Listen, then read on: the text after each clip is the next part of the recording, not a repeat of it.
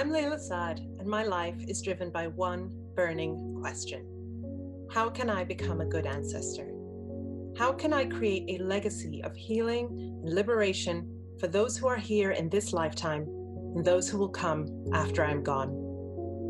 In my pursuit to answer this question, I'm interviewing changemakers and culture shifters who are also exploring that question for themselves in the way that they live and lead their life. It's my intention that these conversations will help you find your own answers to that question too. Welcome to Good Ancestor Podcast. Welcome everybody to episode 1. We are here for the very first episode of Good Ancestor Podcast. I am your host, Layla Saad, and I am so excited to be here.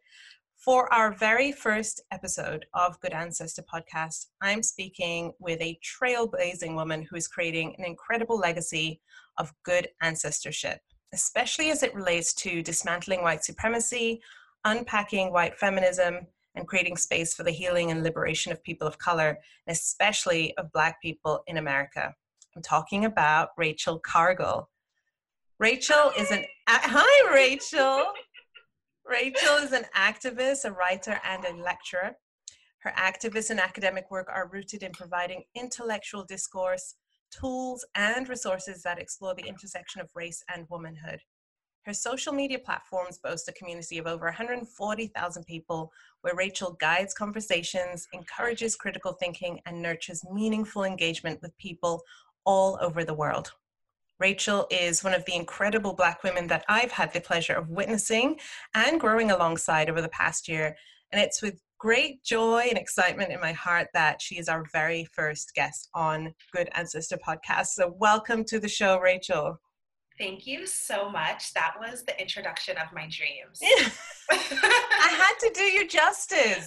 Thank you. I feel like this is like a conversation that has really been needing to be had by the two of us, you know, and I'm really excited to be hosting you and to be diving deep with you today.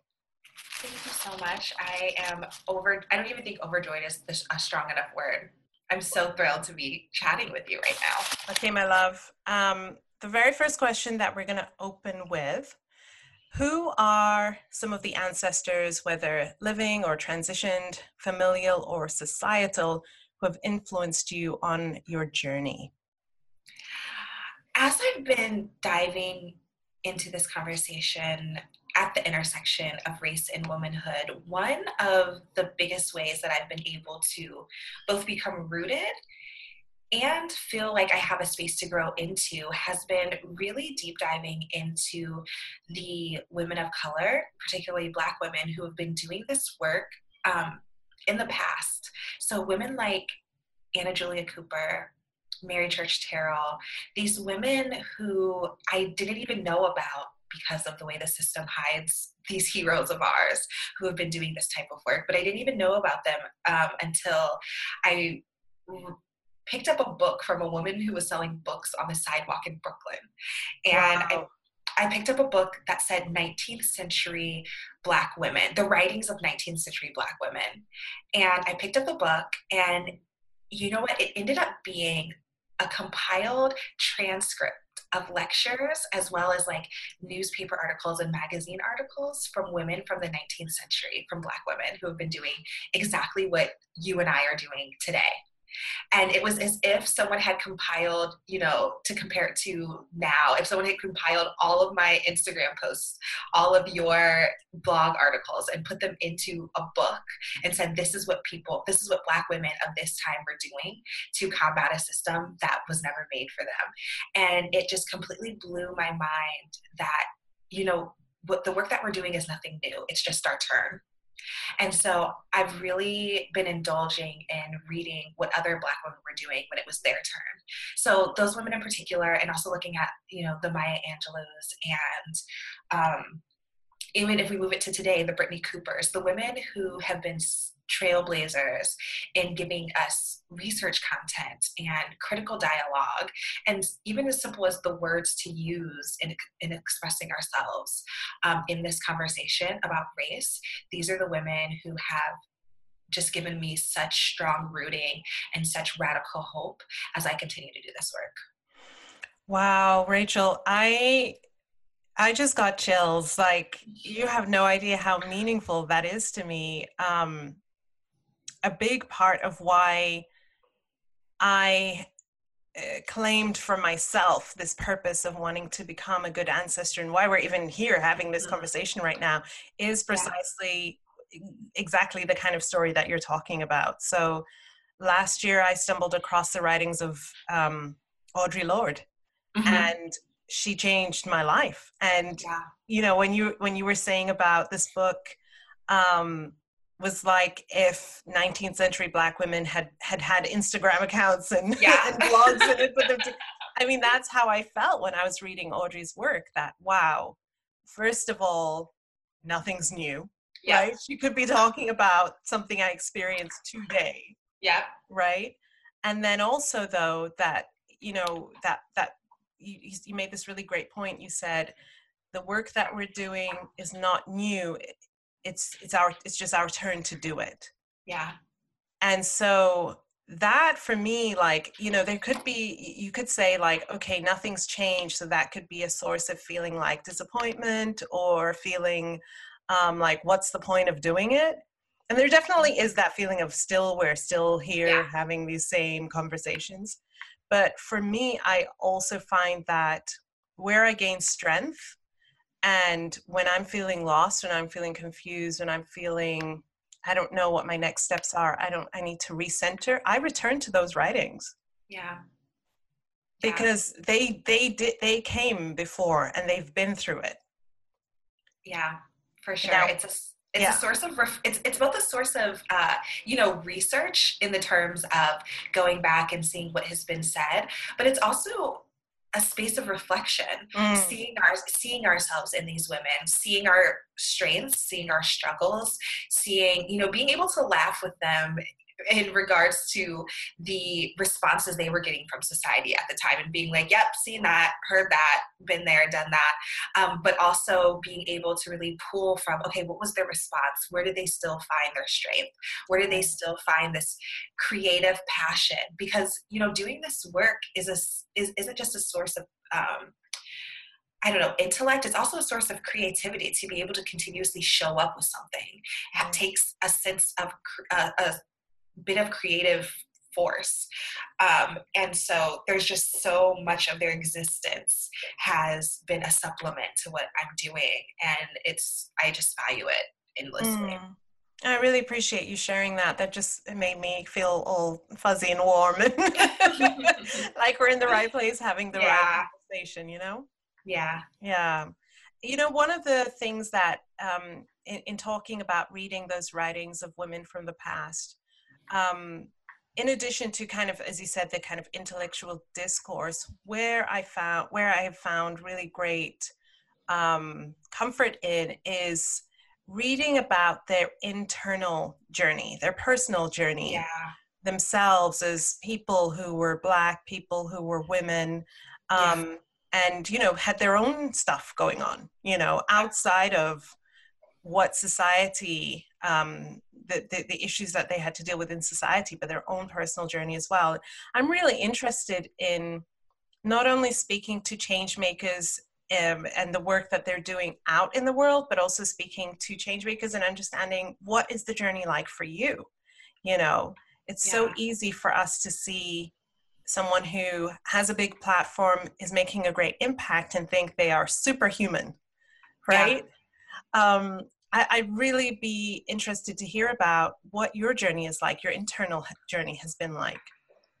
Yeah, I think this work has been so interesting because it's not like I don't think any of us woke up one morning and were like, you know what, I'm going to start working on white supremacy.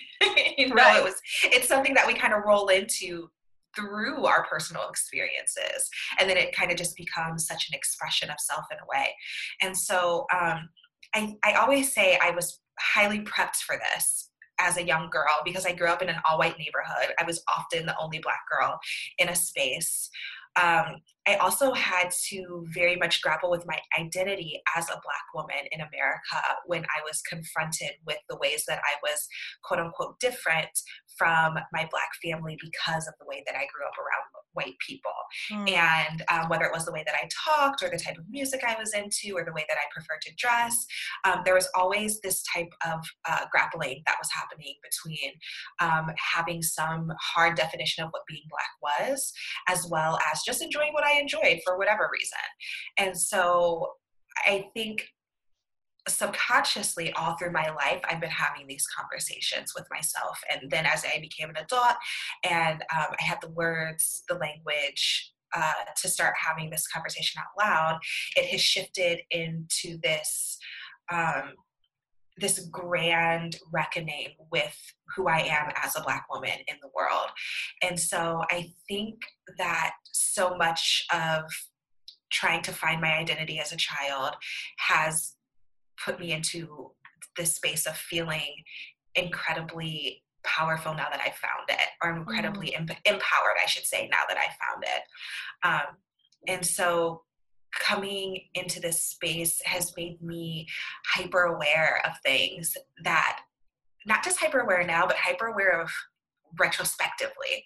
So now, as most of my work is on Instagram, but when I share, some things on Facebook where I have a lot of my white friends from when I was younger, I've been hyper aware of like, how are they responding? And how does that show me who they were while I was there in their space, while I was there in their world back in Ohio? And how are, their adult parent, I'm Facebook friends with some of my friends' parents, like how are they responding?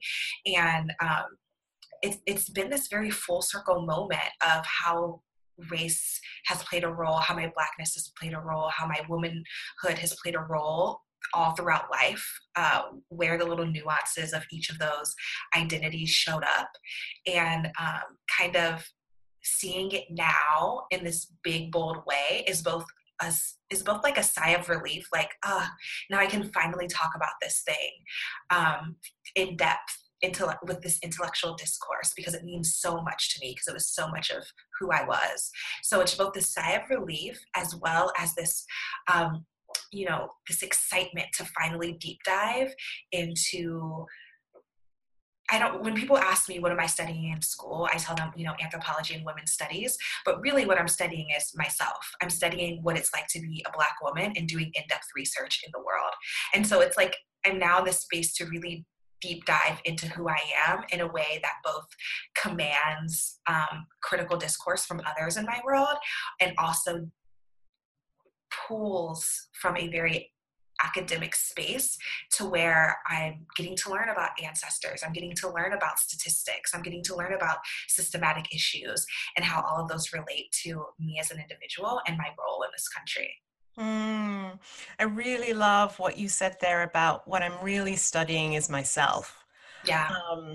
Because, I know that a big part of the good ancestor work that you're doing in the world is around white feminism, right? And so people are like, oh, Rachel, she's the one who does the white feminism lectures, but really, Mm-hmm. that's not the Yeah. driving force behind your work. Is not to help Absolutely. white women, is to right.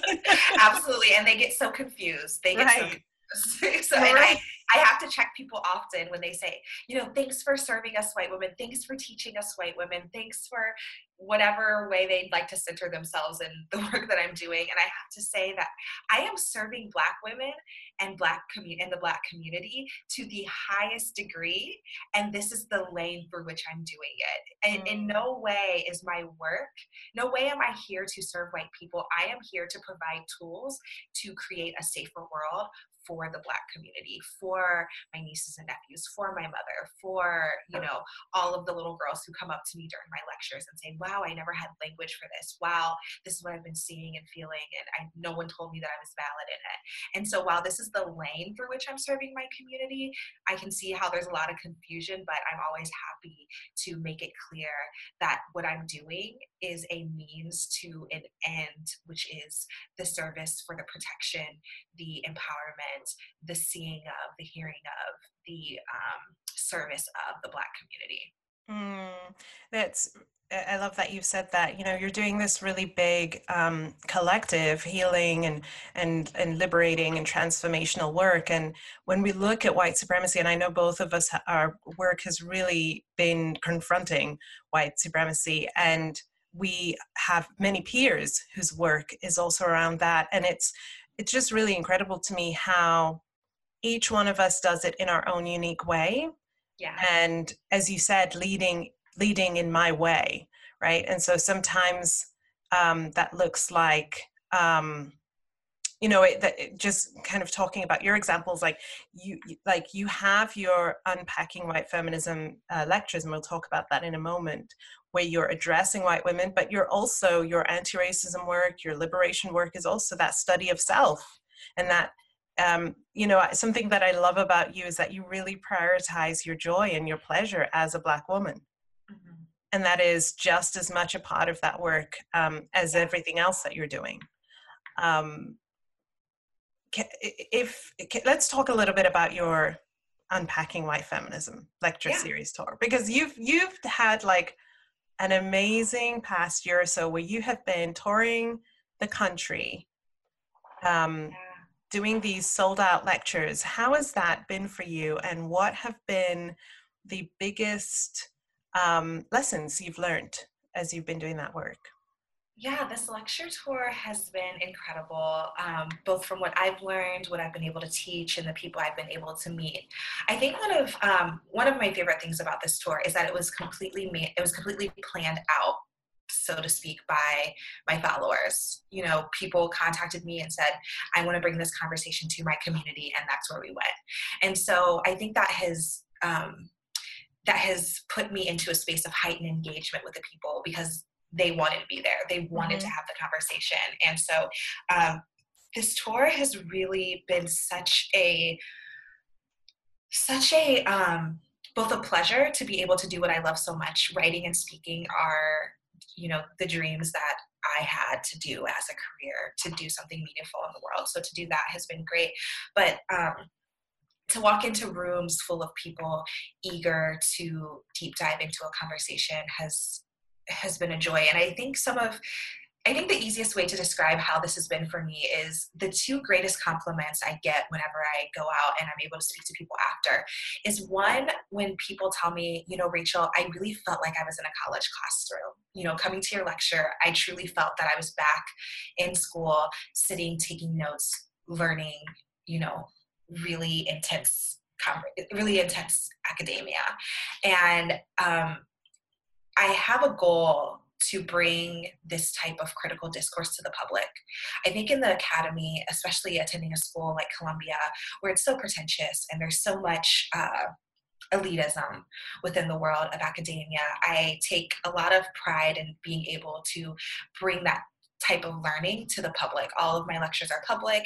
People can come in, and I have a pool of scholarship money, so people who can't afford it can still attend. So that's one thing I take a lot of pride in with my lecture. The other thing is that I always have, while my audience is mainly women of color, white women who are coming to learn about race, I always have such great joy when there's women of color in the room. And the other compliment that I often get from the women of color who come in is them telling me, you know, I never knew I could be so bold in my Blackness. I never knew that I could talk to white women this way. I never knew that I could demand my respect and my voice and my space be taken seriously and be heard. And so again, it's one of those situations where white women think like, oh, Rachel's coming to teach us about white feminism. It also stands for a very real space for women of color to come in and say, okay, here are some of the points, the words, the language I can use to have this conversation in everyday spaces, such as their workplace, their neighborhood, their classroom. And so it's been a really special space and way for me to grow, both in doing this work and to connect meaningfully with all of the people, all of my audience of my work. I really love that. I've definitely found that the kind of emotional support and nourishment of Black women has really sustained me. For sure. Right, and continues to remind me why I do the work that I do. And there's just nothing like it. Yeah, I agree. I always say being in spaces with women of color is my space of healing. It's Mm. where I feel safe, most safe. It's where I feel most seen. It's where I feel most understood. And so whenever I see a woman of color in the room of my lecture or of my workshop, I feel like I can exhale a little bit. Mm. And so I'm deeply grateful for the women of color who also come out, and I've also had these incredible experiences where women of color say, I didn't want to be here. I just wanted to learn. I just wanted to give you support. So they'll sit in the back of the room and they'll happily just like wave when I look back, because they know how dangerous or how violent sometimes spaces can be with all white women. And so I feel like wherever I go in the world, there has been women of color who have my back and are happy to be there to even just share space with me as a form of support. That's beautiful.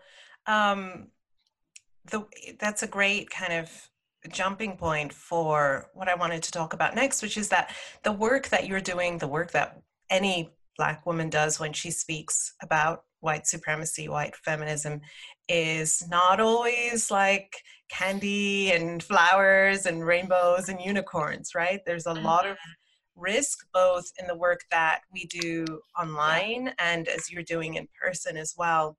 Let's talk a little bit about how you navigate that, how you navigate the I know you get a lot of comments, a lot of DMs. I know you had an incident recently in person where you felt quite unsafe. Yeah. How do you navigate that and kind of stay grounded in yourself? It's so hard. And especially as I'm a very emotional person. I'm an empath for Same. sure. And it's so hard for people to believe because both of us are very strong-willed in our work, Mm-hmm. but that's not always a reflection of our emotions. Right. And so um, it's it's been certainly a space of growth for me to both not take things personally, remembering that people are coming to me from whatever platform they're on in life, and that it's not about me, but also, one thing that, and I went to an event with Phoebe Robinson last night, and she mentioned this as well, talking about, we get these hateful DMs, we get these comments that are just so vicious and violent. But then I remember, my ancestors were chased by dogs. My ancestors were hosed down in the streets. My ancestors' babies were taken away from them. My ancestors had these moments of enslavement, of sexual violence, all of these things that what I'm dealing with now are so minute compared to. So I'm learning to manage my reactions and manage my, how much I'm holding on to this stuff by kind of keeping in mind that, I'm sure my ancestors wish someone just sent a bad message if that was the extent of what they were having to deal with as a result of the work they were doing in the world. So just trying to keep perspective, really, I think. I really appreciate that perspective, Rachel. It just gave me chills. Um, it's such a reminder of the privilege that we do have now. And at the Yeah. same time, right? Because those are things that we don't have to worry about. And at the same time, it also reminds me of how much further there is still to go, that we still don't get to feel the safety that we would feel if we were privileged in the same way that white people are privileged. Yeah, and it's, the truth is, even, although we're not dealing with the dogs or the hoses or all of those other very violent things that happen to the bodies of our ancestors, it's coming from the same source of hate. Mm-hmm. So although I can separate the physical manifestations of that hate from what my ancestors did, that what keeps me going is that, yes, I'm not dealing with exactly what they did, but we're still confronting the same hate.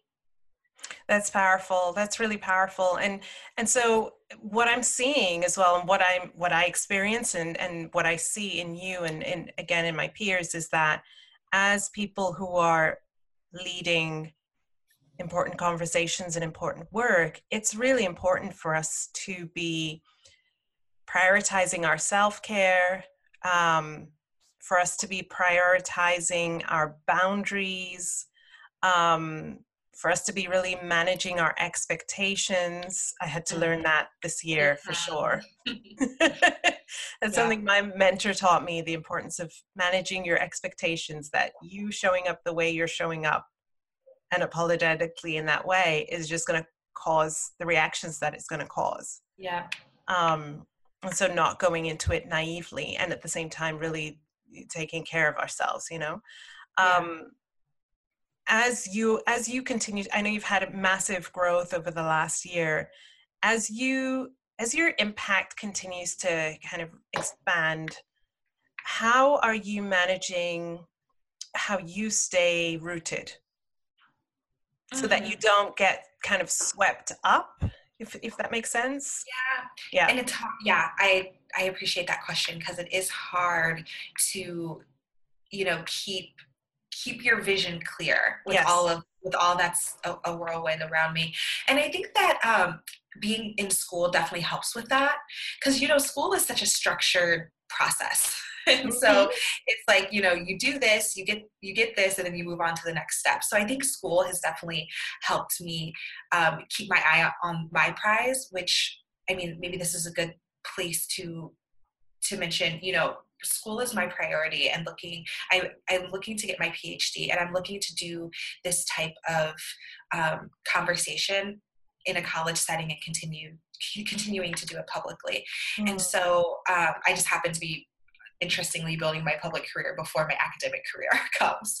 So I think that school has helped, but also staying in deep personal and intimate conversation with women like you, with other Black women who are doing this work, being reminded of what's happening in the minutia of this work, in the nuance of this work, because with the world of social media, like, there's so many podcasts we could be on, there's so many interviews we could do, there's so many collaborations that can be done, but stepping back and surrounding myself with the Black women who I'm on the front lines with, um, is just a very grounding way to say, here's who I'm with and here's what we're doing. And I loved what you said earlier, how there's, if we consider who our peers are, we're all doing this work in such different ways. And I adore that. I Mm. love seeing the ways that we're all, like I said, there's a creativity to this, a creativity to saying, how am I going to show up to have this conversation? And we all do it in different ways. And so, both honoring how other people are doing the work while maintaining the way that I'm doing it as well has been a big source of pride and excitement, to be able to cheer other people on and be able to really get down and dirty and saying, how do I want to show up in this space? How do I want to show up in the world doing this work? And so I guess the answer to that is that my grounding continues to be in my sisters and the women of color, and the books that I'm reading, like you said, like Audre Lorde and all the women we're reading, and just being aware of and appreciating how they're showing up, and that keeping me very, just very open and insightful on how I'm doing that myself. I really love that. It sounds like your vision is very clear, Rachel. I know you have many things that you are doing. Yeah. Some of the things I made a list today of like some of the things that Rachel is doing. You're a student at Columbia University. You've got this lecture series tour, the Unpacking White Feminism tour. You're a columnist for Harper's Bazaar. Mm-hmm. Um, you have a Do They Work 30-day course. You also have been fundraising a therapy fund for Black girls and Black women, Yeah. which I want to talk about next. But I know my capacity. I don't have the capacity to do all the things that you're doing right now, because I just know myself. I know my capacity. Well, I always say, and I think of you often in particular because you're a mother and you're a wife, and you have very heavy responsibilities and commitments and relationships that you're managing. Mm-hmm. And I often say I'm so grateful that I'm doing this now. I don't have any kids, I'm not in a relationship. I there's not This is my time to do this. Yeah. This is my time um, to take everything I've got and put it all in for the good of, the end goal of continuing to empower and pour into communities of color. And so I am often in awe of women like you who are doing the same type of work I'm doing, but also managing all these very critical aspects of life. I couldn't imagine doing it. So as much as I get people saying like, oh, you're doing so much, I always have to remind people that this is my focus. This is it. This is what I'm pouring myself into right now. I don't have a partner. I'm single, everyone, but I'm open to a relationship. I don't have a partner. I don't have any children.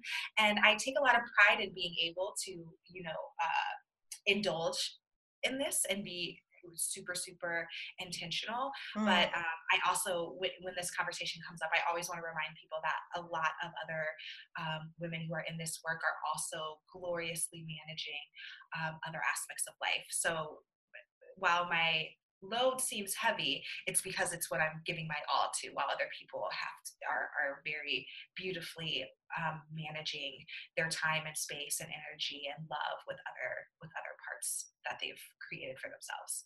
I really appreciate you sharing that, because you're absolutely right. I mean, I remember when I first started working for myself in 2014, and I decided to start working on my business 2 weeks after my second child was born.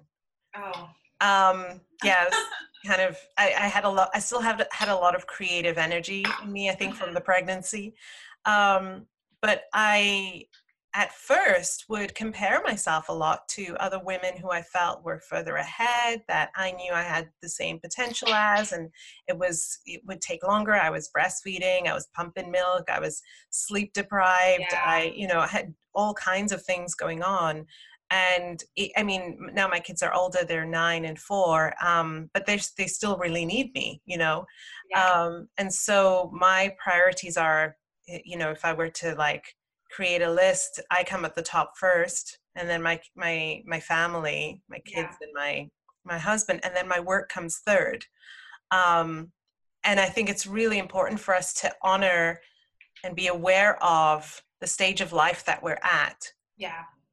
And just know that where we're at, if someone's listening and they do feel like, I don't have the capacity to do that because I have these responsibilities. I mean, I know that my kids are not going to be 9 and 4 forever. Right. You know what I mean? Right. And I also, I think it's also worth noting, and I get this question a lot when I'm out, speaking publicly. I have women of color raise their hand and say, I just don't know how to get involved. I feel like I should be doing something, but I don't know how to do what you're doing. And I always remind women of color, you existing is revolutionary. You being here and breathing and living and existing in a country, in a world that has proven over and over again that who we are as Black women is a threat to them or frustrates them. You existing and doing it well is enough. I always say, like, I'm out here doing it. Layla's out here doing it. She's out here doing it. There's a whole bunch of women who I don't even know about who are out here doing it. And so Black women existing is the work. And there's some of us who are taking on the work in this particular way. But for anyone who's listening who feels like, oh, well, I'm not doing what Rachel's doing or what Layla's doing or what any other of these people who have found us via Instagram are doing this type of work, it's not everyone's work, and that's okay. And I never have any deep expectations for another woman of color to take on things in the way that I have taken it on. Yeah, at 1,000% for sure. I strongly agree with that, and I'm really glad that you added that. And again, it goes back to understanding where you are, to where you want to lead from, where you're called. I mean, clearly you're called to this work. And so even though it's tough, the work that you're doing is tough, the conversations that you're having are hard, I know it gets very exhausting, but I can see also how you are so fueled by your work because you understand the purpose behind it and you're doing it in a way where you are centering yourself. Yeah. Yes. Yeah. And that has a completely different quality to it. When you know why and you know that you're at the center, it has a completely different quality to it. Agreed. Agreed. So let's talk about your therapy fund, Rachel. This Yeah. is like, I was So watching. exciting. Yeah, I mean, this is huge. For those listeners who don't know what I'm talking about, can you tell us a little bit about this therapy fund? Yeah, well, for my 30th birthday, I decided that I wanted to fundraise for something. And something I've been thinking about for years now is just my own personal deep appreciation for having access to mental health care, because it's not something I always had continuous access to. And so I decided that I wanted to raise funds for us to start to um, make available mental health services for women and girls of color. And so I did it. I just created a GoFund. I remember I was sitting at a Starbucks cafe and I was like, you know what? I'm just going to do this now. I did it. There was all this planning that I felt like I needed to do. And I was like, no, I'm just going to do it because it needs to be done. The holidays are coming up. Those can be so hard for us, for anyone. And I was like, you know what? I just need to do it. So I made it. I said, this is going to be my 30th birthday fundraiser. And my first number was 10,000. When I first started it, I was like, I'd love to raise 10,000 to help a few women, a few Black women pay for their therapy sessions. And I posted it, and we got to 10,000 in 24 hours. Wow. And I was like, wait, this is something. This is something people are ready to invest in, something people are willing to put their money towards. So I moved the number to 100,000, and we reached that number in 3 weeks. And so I'm keeping the fund going. My birthday, I still have a few weeks to go. And so I'm thrilled to see how much we continue to raise. And it's just been absolutely incredible to see what I've been calling a community-led redistribution of wealth, because most of my followers, I'm very aware, are middle class, middle-aged white women. And so and that's what a lot of the people who are donating are obviously from my social media community. And so to see these funds, these very, very tangible tools shift in the community and go directly to Black women and girls has just been incredible.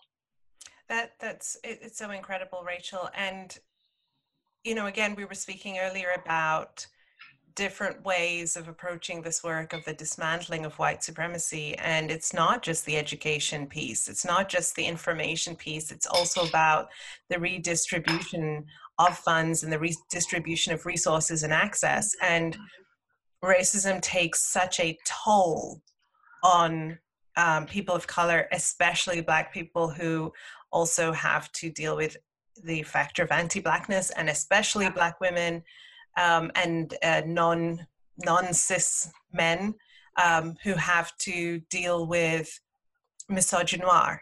And so to be able to create, first of all, I love when I see a person who's just like, I want to do this and I'm going to do it and I'm doing it now. And that kind of always blows my mind a little bit, because I know I can tend to overthink things sometimes, or kind of think about what all the hurdles might be, or, have everything really, really perfect. And so I hope for whoever's listening that you're inspired by that if you have something, an idea, something that you want to do, just go for it. Yeah. You don't know what could happen. Yeah, it's give the universe a chance to surprise you, to take what you have, trust that you were given something for a reason. And Layla, I think you commented on it. We were talking about how I had made a Facebook status just a year ago. Right. Saying, I would love to be able, I was thinking about it for myself. I didn't have the platform that I have now at the time, so I wouldn't have gone this avenue in the first place at that time. But I had made a Facebook post exactly a year ago, probably, I think 3 weeks, about 3 weeks ago is when I posted it. But I shared this Facebook memory from a year ago that said, I would really love to pay for, mental health sessions for Black women. And then a year later, I had raised over $100,000 for that exact thing. And so I think that when something's planted in you, when you have this idea, it's not at random, and it's not just because. You have to really take into consideration that this was given to you, and you're now tasked to live it out, and the universe will give you the tools you need to move forward with it. Absolutely. I really think of, this podcast is called Good Ancestor Podcast. And for me, the reason it's called that is because I see all of us who are living now as living ancestors. Mm-hmm. We are in a time where we have a lot of privilege and choice around Mm-hmm. how we are going to live our lives and about how we are going to leave our lives and what we're going to leave behind. Yeah. And I think it's really important for us to be thinking about, regardless of if you have a platform or not, regardless of what work you do in the world, or if you're, if you're not doing any work right now, it doesn't really matter. Each one of us has the potential to plant seeds that could become something really great, whether it impacts one person or a million people. For sure. And I think to touch on that, and I've been thinking about it a lot, especially having been invited to this particular podcast with the title that it has regarding ancestors. I personally don't plan on having children. I don't have interest in birthing any children of my own or being a mother. And so to consider the ways that I'm still an ancestor. Absolutely. The ways that I still exist in a space that will affect future generations. That's big. That's big to consider that, we're often taught that legacy is through generational, familial connection, but it's not. There's so much we can do. And even if you do have kids, your legacy is beyond those children. Mm-hmm. It's for other, hundreds and thousands of women and hundreds and thousands of generations after us. So for people to connect their legacy with children they might have. I would just want to encourage the people listening to really understand that you are an ancestor, whether you have children or not, and you are an ancestor to people beyond the children that you have. So really, step into that, consider that, and your good ancestorship is critical, and it's needed, and it should be offered with as much love as you would give to your individual child, but with understanding that it goes so much farther beyond. Absolutely. Thank you so much for speaking to that. Again, this is exactly why I called this podcast this. And I call Audre Lorde my ancestor. She's not, she's not really. My ancestor. Right. I'm not yet Maya for me as well. I mean, I named my daughter after Maya Angelou because, I have my blood ancestors, but I don't have access to their writings. I don't have access to what they left behind. I know they're there. I know that there must have been at least one person from my ancestry who was like me. Yeah. But when I think of who I turn to, it's they're not necessarily people in my lineage. Audre had 2 children, and that I'm not one of their descendants. But I call her my literary ancestor. And I think of myself and the work that I do, my personal work is definitely about, first and foremost for me as a mother, healing what needs to be healed in our family lines. For my children, but then I know that beyond that, my work will have a legacy beyond people I will never meet. I think of Audre and I'm like, wow, could she have imagined that one day a Arab, Middle Eastern, British woman living in the Middle East, who writes about white supremacy to a mainly Western audience would be gaining so much nourishment from her work. And I think she did, actually. I think Yeah, she yeah, probably did know yeah, that, you know? yeah. I And love so we have to think so much further than just beyond ourselves, because that. Yeah, we will have an impact on those around us, whether we are intentional about it or not. yeah, And I would rather be intentional about it. absolutely. I agree. Yeah.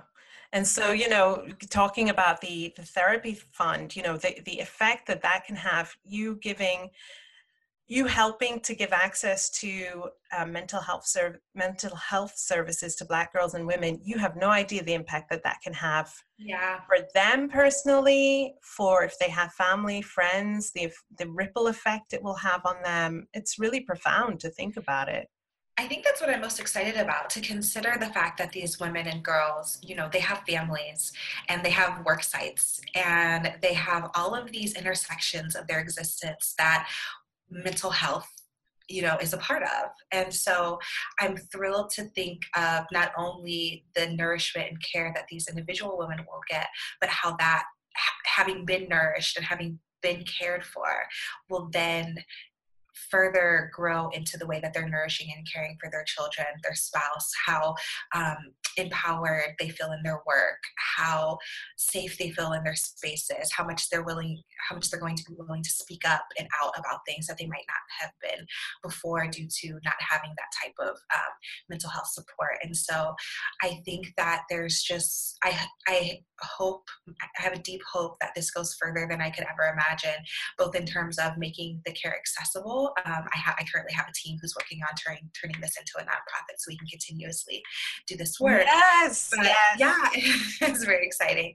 But to consider not only how we can continue to offer individual women care, but to consider what this care will mean for individual households, communities, and how that will, expand beyond what we can imagine at this moment.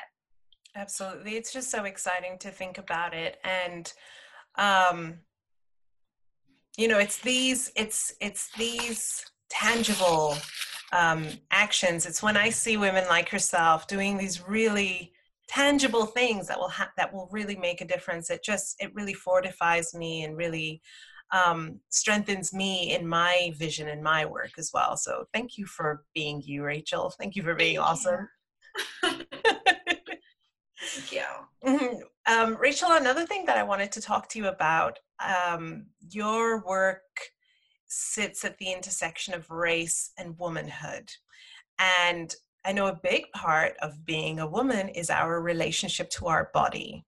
Mhm. And I know this is something that you've wrote about. I recently saw an amazing photo shoot that you did in the nude. Yeah. You looked amazing. Thank you. I would love to hear about your relationship with your body, how that's been a part of your inner and outer activism. Yeah, it's so hard.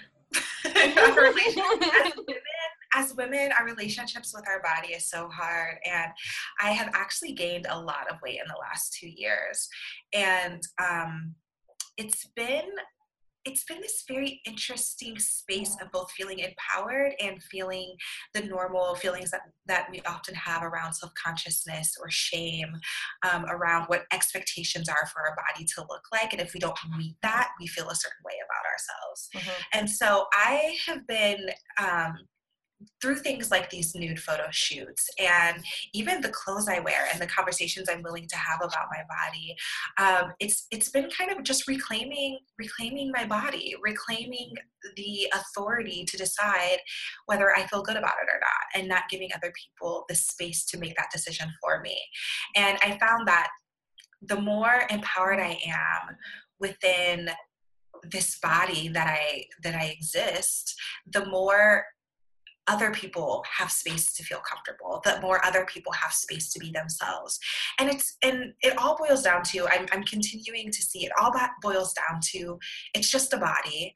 It's not, I've been saying recently that regardless of how my body shifts, if I lose 50 pounds next year because I feel like it, that's not going to change my worth. If I gain 50 pounds this year because I want to, or because I have to, or for whatever reason, because it happens to happen, that's not going to change my worth either. And so I'm really working on right now separating my worth from the way my body presents. And Mm. so in the photo that you were referring to, I had a photo shoot with iconic photographer Sarah Baba. And one of just a behind the scenes note that was really fun is that Sarah was shooting me, and then we had our friend Vera, who was there also. She was kind of just hanging out with us. And we all were like, how about we just all get naked? So we were all just there naked in the apartment doing the photo shoot, just like existing in our bodies and being comfortable and feeling glamorous with, the setting and the idea of it. And so I think it really all boils down to what I'm working with right now is separating how my body presents with how I feel worth. And it's been revolutionary for me in my mind. And I've just gotten so many messages from other women saying, like, thanks for letting me feel okay, or thanks for letting me feel like I have the option to feel beautiful regardless of what my body looks like or feels like in any given moment. Mm. I really have in it from my own journey, what I have seen is that the more I heal, the more I work on myself and work on my core wounds and work on healing my relationship with myself and defining myself for myself and all of that inner work. The more that I do that, the more it opens up Yeah. capacity. It opens up room for other people to breathe, Yeah. and Yeah. for other people to say, hey, if she can be in that kind of a relationship for herself, maybe it's possible for me as well. Absolutely. Absolutely. So much of what you're doing is healing work. I just really want to acknowledge you for that, because it's and this is and this is what I've seen for Black women, that when we are healing ourselves, and you said this earlier, like just existing as yourself is revolutionary. Mm-hmm. To move from merely surviving as Black women in an anti-Black world to thriving as Black women in Yeah. an anti-Black world is revolutionary. And so when I see those pictures of you and when I see you really showing up, it's like, yes, that's like a win for all of us. Yeah. Yeah. I It's agree. not just Rachel's individual win, it's a win for everybody. Yeah. Yeah. And Mm. that's what I hope. That's what I hope it can be. I hope that all of our joy is all of our joy, and all of our success is all of our success. And I think that it gives me so much joy to think that people are thinking of it that way. And I just hope we continue to do so. Mm. Yes, yes, yes, yes. Rachel, a big part of my work, one of the kind of foundational pillars of my work, and where I really started from, is spirituality. And I'm Mm. always really curious when I see people who are doing change making work in the world. I'm always really curious to know what your inner spiritual life is like and how that informs your work in the world.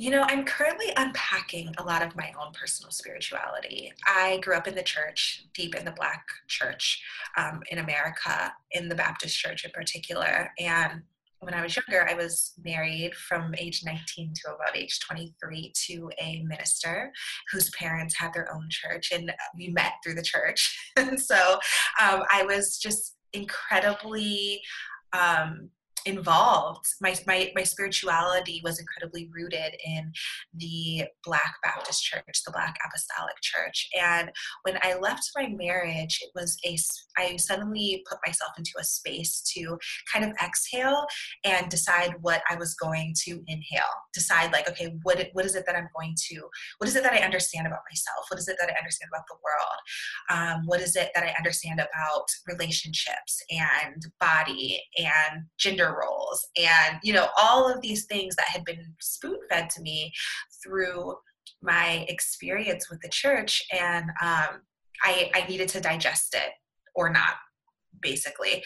And so right now I think I'm still in that space of unpacking everything that I had been taught to understand and know and believe.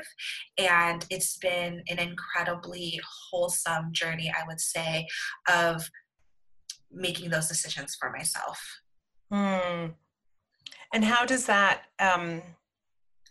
impact, how does that play with the work that you do out in the world? Is there sort of a connection there? And even if it's not necessarily a um, not necessarily religious or spiritual in the kind of traditional sense, is there a kind of underpinning, something bigger than yourself that you turn to as part of your work? You know what I'm thinking now that we're having this conversation, thinking about, me deciding to post nude photos, or me deciding to use the celebration of my birthday to raise funds to invest into the Black community. I think that's kind of like a visual of what I'm exploring. I think everyone's seeing me go through this journey, even though it's not something that I talk about. But I think everyone who, who's part of my audience is an active actively looking in on me determining what matters to me and what I care about and where I put my faith and where I put who I believe in and what I believe in and what I'm willing to fight for and what I'm willing to let go of. And so while I can't say that I can pinpoint any specific thing, I can definitely affirm that everything that people are seeing as I continue to grow both on my platform, in my work, and as a person is a continued window into me deciding what my soul is rooted in. Yes, I feel that. I feel you. And also, I as a kind of outsider looking in, one of the things that I've observed about you and the way that you move in the world is that clearly the work that you're doing is collective based and community based. I mean, I'll give you an example. One of the things that you do every Friday is Friend Care Friday, right? So you have this hashtag on Instagram that you use, which is Friend Care Friday, where you ask people to like either send cash or some other kind of support to a friend. And you're really encouraging people to take care of their people and people to really be aware of community. And that feels, to me, that feels very, when you were speaking about church earlier, that there's that kind of, we take care of each other as a community. Yeah, for sure. I think I hadn't thought about it like that, but that's very true. Like all the value, it's not so much that I think all religions hold the same values, which it shows up in different ways. And so it's not that I've lost those values, but I'm bringing it to the world in a way that is authentic to me. Yes, that's definitely what I see. And it's so interesting because I never thought about it that way, but that's so true.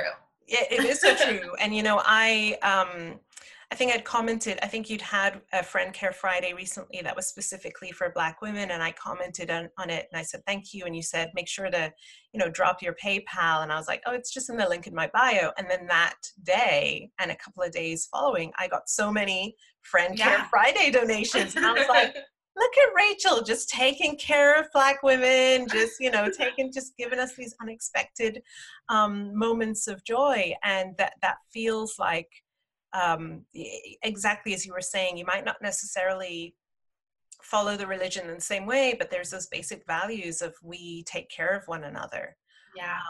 And I think it's wonderful that you are using your platform and your voice in that way, right? Because earlier I was asking you about how do you stay grounded as you grow so you don't get swept up. And I love that, this just as one example, this Friend Care Friday act, that you are, no matter what's happening, no matter what all the distractions are and all the opportunities and everything that's coming your way, you're really clear, this is something that is important to me. I have to make sure that the community is taken care of. Yeah, for sure. Yeah, it's pretty amazing. Thank you. Thank you. So I remember when you wrote that and I was like, girl, this is for you, this Friend Care. Yeah, I totally did not include myself. I was just like, that's great. I know. And you know what? It blows my mind because this theme, I don't want to say theme, but this thought process is showing up with my therapy fund as well. And it just blows my mind because there's Black women who say, oh, Rachel, I just donated to your therapy fund. And I'm like, okay, thanks. Did you sign up too? Like, why didn't you sign, like it I feel you. I mean, for sure, when you said also add your name, I was in my mind, I was like, what do you mean? You know? And that's because, I do have a lot of people supporting my work, and I do have, I do have a lot of support. And so I was like, well, this can go to other people who need it more. But I think what you're saying is also really valid, which is that I'm still a Black woman in an anti-Black world. Yeah, and there's the only qualifier for my therapy fund, the only qualifier, I mean, I don't really have a qualifier per se for Friend Care Friday, that's for anyone, but being a Black woman is the period, like end of sentence. Yes. Like there's no other explanation needed. There's no other qualifier. There's no other, proving that needs to be done. That's it. That's what I'm here for. That's why I'm showing up. And so it surprises me, especially with talking again to the therapy fund. I have people sign up and then they email me this long email about why they want the therapy. And I'm like, girl, I made the form 3 questions for a reason. Right. I didn't want you to have to relive your trauma. I didn't want you to have to feel like you were proving or trying to tell me why you deserved it. I wanted you to just tell me who your therapist is, and I just want to put money on the books for you. That's it. There's nothing more that I need to make this valid or make this something that you deserve. But we're still working through those feelings of needing to do things like that. Yeah, and I think that's part of being a woman, period. Yeah, and definitely of being a Black woman, period. Of that need to that feeling of, first of all, that we need to be strong, right? Mm-hmm. The strong Black woman, and then that if we're going to be given something, we need to prove that we're in enough pain that we should deserve it. Yes, and I'm done with that on so many levels. Right. Done with pain pimping and that kind of thing, because we shouldn't have to do that. It's dehumanizing. Yeah. I'm with you. Okay, Rachel, we're coming towards the end of our interview. I want to know, what have been the hardest parts of your journey and the most joyful parts of your journey so far? Oh, well, I'll start with the most joyful, because that's easy to think about. I think the most joyful has been the people I've met, the sisters I've gained, the community that has been built miraculously around me. As much as we hate social media, it's as annoying and frustrating, distracting as it can be, it has been just this incredible garden of quality people, of incredible sisterhood, of outlandish education that I'm just so, so grateful for. And I think that the community, I remember, being younger and I didn't have a lot of friends per se. Like I had, schoolmates and things like that, but I always felt that I was missing out on deeper connections with people, and it seemed like everyone else had them. And so I feel like I've just landed in this big cloud of everything I had been praying for in terms of meaningful connection with people. And I don't take it for granted one bit. As far as the most difficult, I think the growing pains. I mean, you and I have followed each other for a while, but my platform has grown so quickly, and I think that there's definite growing pains that have come with it. And so, I'm incredibly grateful for existing in a space where I get to continuously be pushed to think harder and do more and be more critical and gain more understanding. But it's hard. It's hard. It's a hard place to be in. And so I sometimes just want to delete everything and hide under the covers and eat chocolate pretzels and no one know who I am. Yeah. I'm and I don't know if it's ever happened to you, but I'm in this space where like people are recognizing me in public. And so I was at it's a place called Shake Shack in New York City. I was at we have Shake Shack here. Oh my gosh, wonderful. Yes. So I was at Shake Shack and I was like, it was after a day of classes and I was just feeling exhausted and who knows what I looked like. And a girl comes up to me and it's like, "Are you Rachel Cargo?" And I went to be like, "No, I'm not." it was just a day where it was just a hard day. And to have, I think the hard part is just to go through these growing pains with an audience like this can be difficult sometimes. I feel that. I mean, I have, I will, when because I think we've both been through very big jumps in a short amount of time. Yes. And something that I have seen is very important for myself is sustainability. Yeah. And so I'm constantly thinking about how I can make sure that I'm in the driver's seat. Yes. And not other people's purposes. Audre Lorde has this quote, and she says, there's two of them. One of them is, if I didn't define myself for myself, I would be crunched into other people's fantasies of me. Yes, yes. And then there's another one where she talks about, again, this idea of defining ourselves for ourselves, but that if we don't do it, that other people, and I'm paraphrasing here, but that other people will define us, and that it will usually be to their benefit and to our detriment. Yes, absolutely. Absolutely. I feel that. Yeah. I feel that completely. Right. And that's a hard part of doing this work too. Yeah, for sure. Right. And so I often think about that, because I think when you're in a leadership position, first of all, as human beings, we all do this. As human beings, we have this tendency to put people on a pedestal. Yeah. Even when we don't want to be put on a pedestal, we tend to do it to other people, right? And so I know that there are people who see, when you see someone in a leadership position, that you project onto them what you want. Yeah.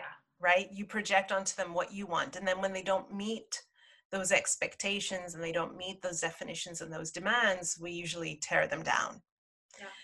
And I think it's really important for anyone who's in a leadership position to be, first of all, and again, I really want to credit my mentor, Dr. Frantonia Pollins, for the work that she's helped me with around this. But I think, first of all, it's really important for us to define ourselves for ourselves, so that other people are not defining us for us. Mm-hmm. And then secondly, to be constantly checking in and seeing, am I in control right now, or is who's in the driver's seat? And I have found, and I don't know if this is something that you do, but I have found it really important to actually, when things are moving really fast, to actually consciously slow them down. Yeah, for sure. I agree with you 100% on that. And in my also being aware of how I want to slow down. Mm-hmm. I know I was so inspired when you took that break from Instagram. I was so inspired, and I remember thinking like, oh, I would love to take a break from Instagram, but that's not my slow. That's not what right. feels productively slow for me personally. Right. And so, I took a trip to Paris, and there's just been other ways that I've been able, I moved apartments, and I did all of these little things that equaled what you did, but we both were being intentional and caring for ourselves and slowing and regaining control. And so, I totally agree that not just slowing down, but knowing how we need to slow down, where we need to, and being in control of what we know feels good and is our particular needs. But yes, I was incredibly inspired by your time away. Thank you. Yeah, I think it's so important what you just said about knowing that self-awareness around what does that look like for me. Because it doesn't have to look like someone else's. I just disappear, basically. That's and if I was to do that, I would feel anxious the whole time. Right. It wouldn't be a way for me. I'd be thinking about, like, I'd have something like, oh, I'd really love to share this, or I'd really love to write something, and that would not be a break for me. Right. And so, I had to be intentional. Okay, I'm never going to do this that Layla did. It's not realistic. It's not realistic for how I exist in the world. Mm-hmm. So let me do what I need to do to exist this way. And I've enjoyed observing how we all do, all of us who are doing this work, listening to Shishi talk about her therapy, hearing how Kendriana is taking her work, her artist work onto Patreon. And I love seeing all of us being intentional and in control of how we're showing up. Amen. Amen. Rachel, Thank you so much for such rich conversation. It's been, I can't believe it's our first time talking. I know, this is a long time coming. Yes, and I feel like I've known you forever, and Yeah. This conversation has been it's really nourished me. So thank you so much for bringing your whole self here. I'm so thrilled to be here, and I'm so beyond excited for the continuation of this podcast. You're a good ancestor for getting this started. Thank you, my love. So our final question, we're going to close out. This is our final question, Rachel. What does it mean to you to be a good ancestor? For me, being a good ancestor, it's showing up. It's showing up and doing what you can with what you've got. And for all of us, that looks different. For some, it's the way we care for our children. For some, it's the way we do our work.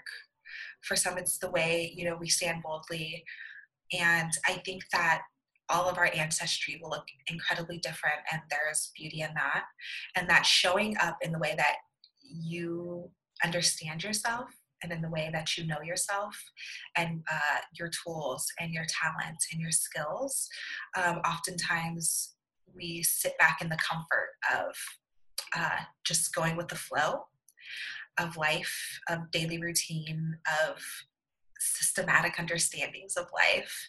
And I think that showing up is the roots of good ancestry. How you take it from there can be as creative or as different as you need it to be, but we all need to show up. Wonderful message to end with. Show up. Thank you so much, Rachel. Thank you. I hope that this episode has helped you gain new insights and find deeper answers to what being a good ancestor means to you. We'd love to hear what some of your aha moments have been from this conversation.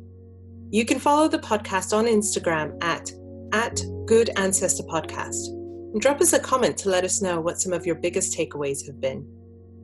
Thank you for listening, and thank you for being a good ancestor.